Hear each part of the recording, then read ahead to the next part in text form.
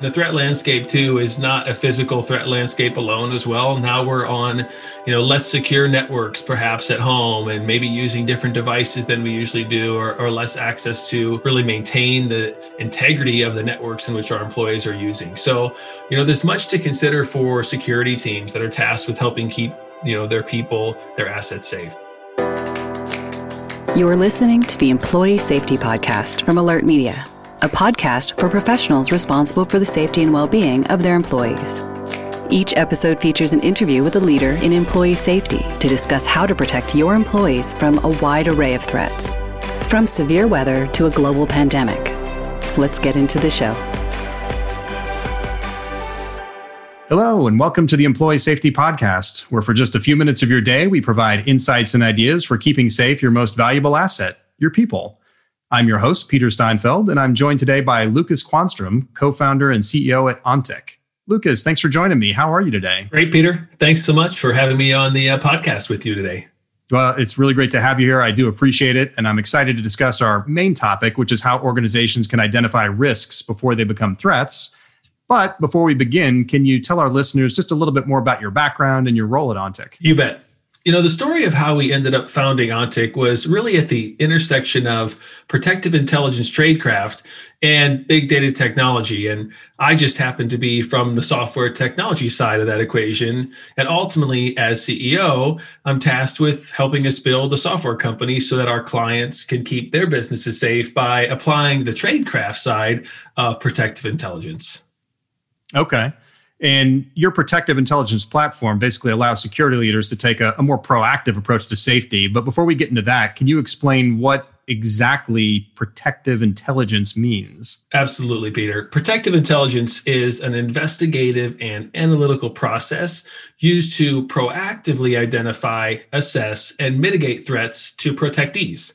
So the concept has been around for a while now, but is still relatively new in the world of corporate security, where teams have focused more on reactive threat management and less on getting ahead of threats before an incident occurs. How do you predict a critical event before it occurs? That's pretty amazing. Sounds like sci-fi. Yeah, well, not quite to that level, but we believe that by adapting a mindset shift to a proactive, always-on security approach, you can continually collect and connect what we call pre-incident physical threat indicators to provide the critical knowledge needed to prevent bad things from happening. These pre-incident indicators come in many forms. Perhaps it's a threatening letter, it's a dark web post, an employee tip, but all of these deserve what we would consider active management. So would you say something like this would not have been possible, or at least not with great accuracy, just as little as 10 or 15 years ago, but now because there's so much information out on the internet that you can glean from and put this story together? Is that why you're able to do what you do today?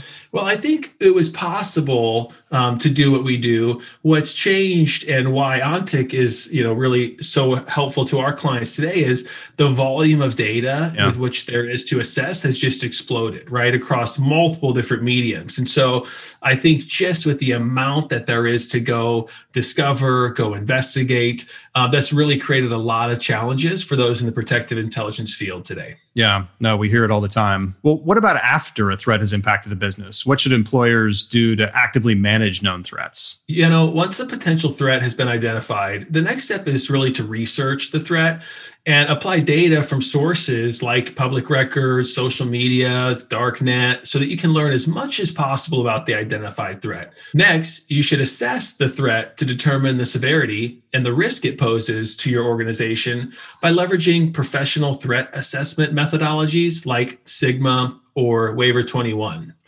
Then, and this is where protective intelligence really comes in, Peter, you watch the threat, continuously looking for new public records, situational awareness, or for activity from your own IoT devices, while getting real-time notifications and alerts, really to stay on top of activities that might indicate any change in that risk profile. Is there like an example you can give to people that, and you may not be able to share this stuff because it's all obviously confidential information, but maybe genericized a little bit, like where kind of take us through how someone has used this? Absolutely. There's many different use cases and, not always what you think. And sometimes they're a little more simple than you might think too, right? So whether it's a threatening letter to a business because they don't like XYZ about the business, right? And then understanding, well, that was pretty violent. Do we know who this individual is? Was it a previous employee? Is it a current employee? Where does this person live? Do they have access to principals, that could be, problematic to our business? So that is one example. Other examples might be anomalous behaviors, right? In terms of why did someone, come visit this facility and that facility, or have access control patterns that were kind of interesting too. And it's just continuing down that investigation of behaviors that have potential to be concerning. And it's, that's really as simple as it can be. Sometimes, of course, it can be more complicated and nuanced as well. Well, a lot of time threats turns out to be false alarms. There's just no real danger. So how do you detect which threats have the greatest risk to employee safety or just to the organization in general? This ties back to your question on, today and the amount of data that exists as well, right? It can be difficult, but, prudence dictates taking threats seriously until vetted thoroughly, especially in the day that we are in today. You kind of see that everywhere, in the political landscape that we're in, the racial inequality landscape, the employment landscape, there's a lot going on. So as simple as it sounds, you don't know what you don't know. This is where you really need to have the help of a platform like Ontic. Doesn't have to be Ontic, but help of technology, right? This helps clients conduct thorough investigations. It aids in the assessment and really helps with that analysis. And where volume and time aren't roadblocks to efficiency anymore because of technology. You never know when some of the threat actors may come back around, because many do, and it might not be a week later. It could be 6 months. It could be a year later. But that's why that prudence dictates you need to take everything seriously until thorough vetting. Yeah, plan for the worst and hope for the best. Well, when it comes to tracking potential risk, what's the difference between active and passive monitoring? Back to thinking about, today's evolving physical threat landscape, we see security teams dealing with known and unknown threats that are managed proactively by, we call it like hunting for them, or reactively by taking a defensive approach. I'll give you a few examples here. So if you are proactively threat hunting unknown threat actors, you are likely using some type of OSINT, open source intelligence solution. Right. The most common is social media listening or situational awareness, could get into the dark web as well. So that's proactive, looking for problems. If you are reacting to incidents from unknown threat actors, whether they are suspicious or direct threats, you may log an incident so that you can try to connect the dots at a later date where there may not be a clear pattern today. Another example of reacting to threats from known individuals might be your own employees, insiders, or known, we call persons of interest. You might conduct an investigation or a threat assessment on a particular behavior or situation that occurred. And finally, one more example, if you're proactively monitoring your known persons of interest, you may be looking for suspicious patterns or anomalies in their behavior, or alerts on their criminal activity, or a sighting of their vehicle, or a badge swipe, et cetera, et cetera. So hopefully that helps folks understand the difference between proactive threat hunting and reactive threat defense in relation to both known and unknown threats, of which security teams are constantly dealing with. Man, it is amazing the kind of stuff they just have to be aware of. And it's physically impossible or mentally impossible for someone to do this on their own. You got to leverage some kind of tech. With that in mind, why do you think organizations are more concerned about employee safety now than ever before, even though a lot of people are just working from home and not coming to centralized locations anymore? We get that question a lot today on it must be a lot safer because, no one's really going to work anymore. But really what's happened is the threats have been pushed away from the office, which is actually a more secure location typically, and, dispersed into geography due to COVID. So security teams are stretched to monitor now hundreds of staff, maybe thousands, now spread across a wide patch of less secure turf. We know some who have even gone to the lengths of geofencing every employee's residence to understand risk at that residence, right? The scale is pretty enormous. So you imagine kind of that scope of large organizations having to deal with this. It's pretty significant. Yeah, I can imagine. It's like people were previously doing their important job that had to get done at the office. And if they weren't there, someone else could fill in and do it for them. But now that important work is being done from their garage or their basement or their home office or something like that. And you have to worry about that. Can this person continue to do their job? What if they're impacted by a power outage? We need to know that because that person's running payroll today or something like that. There's just so much you got to think about. That's right. And the threat landscape too is not a physical threat landscape alone as well. Now we're on, less secure networks perhaps at home and maybe using different devices than we usually do or less access to really maintain the integrity of the networks in which our employees are using. So, there's much to consider for security teams that are tasked with helping keep, their people, their assets safe. Well, one thing that's near and dear to my heart, just because the business we're in, Alert Media with mass notification, is keeping employees informed is super important. And it can be really challenging, especially when you've got really dispersed teams that aren't all coming together, like we said, into a single location. And there's notification fatigue because people are so spread out. They're constantly being notified about all sorts of things and they tend to tune out. And then there's all this uncertainty out there as well. So in your opinion, how can organizations communicate more clearly during times of crisis and confusion? Peter, I actually think I should just ask you that question. You answer it, right? I think that's a perfect topic for the team at Alert Media to address, to be quite honest. But look, threat fatigue is an issue, right? And it's hard to separate fact from fiction many times. However, I do think being brutally honest with your staff is the best way to message information, even if it's negative information. Sometimes it's hard to sugarcoat facts, and you never want to do that in a threatening situation, especially. It's really been my experience that people appreciate the candor. We are in for a rocky road potentially over the next few months, so you never know, what's going to happen, of course. But arming your people with knowledge and facts, I think, is very helpful. And seriously, a product like what Alert Media provides can be a great asset for effective mass communication. Do you typically find that your clients will take the information that they find and hold it kind of behind closed vest? Or did they realize, wow, this is very powerful?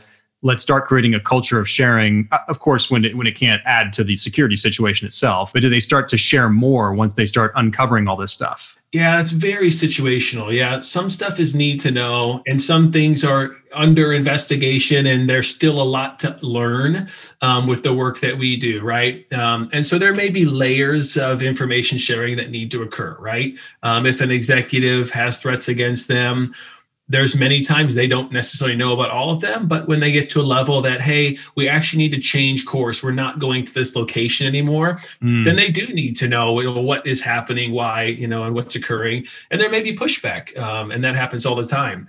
So not every single thing that occurs from a threat landscape perspective needs to be shared, I would think, with every single employee. They would be voluminous, to be quite honest, what's happening every single day. But I do think as it relates to, business continuity issues, as it relates to having visibility to their own safety and security, that's when, of course, teams need to be informed. Yeah, I think it just comes down to people are more likely to, respond positively if they understand the why behind it. If they're just told X, but they have no understanding as to why, it tends to freak people out and makes them more resistant and pushes them away from whatever behavior you're trying to establish out there. So yeah, when possible, clearly keep it private if it needs to be. But if not, share the why behind it.